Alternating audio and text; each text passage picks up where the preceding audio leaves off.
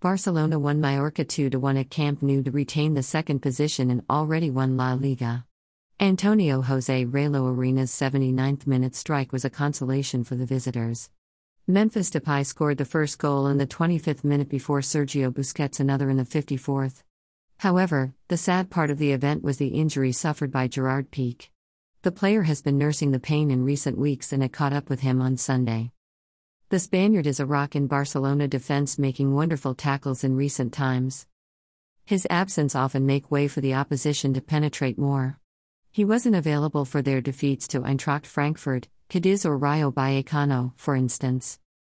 The 35-year-old wishes to recover and to be ready for Saturday's must-win La Liga clash with Real Betis at the Benito Villamarín. Los Verdiblancos, fresh from their success in the Copa del Rey, are determined to make it into the top four and qualify for next season's Champions League.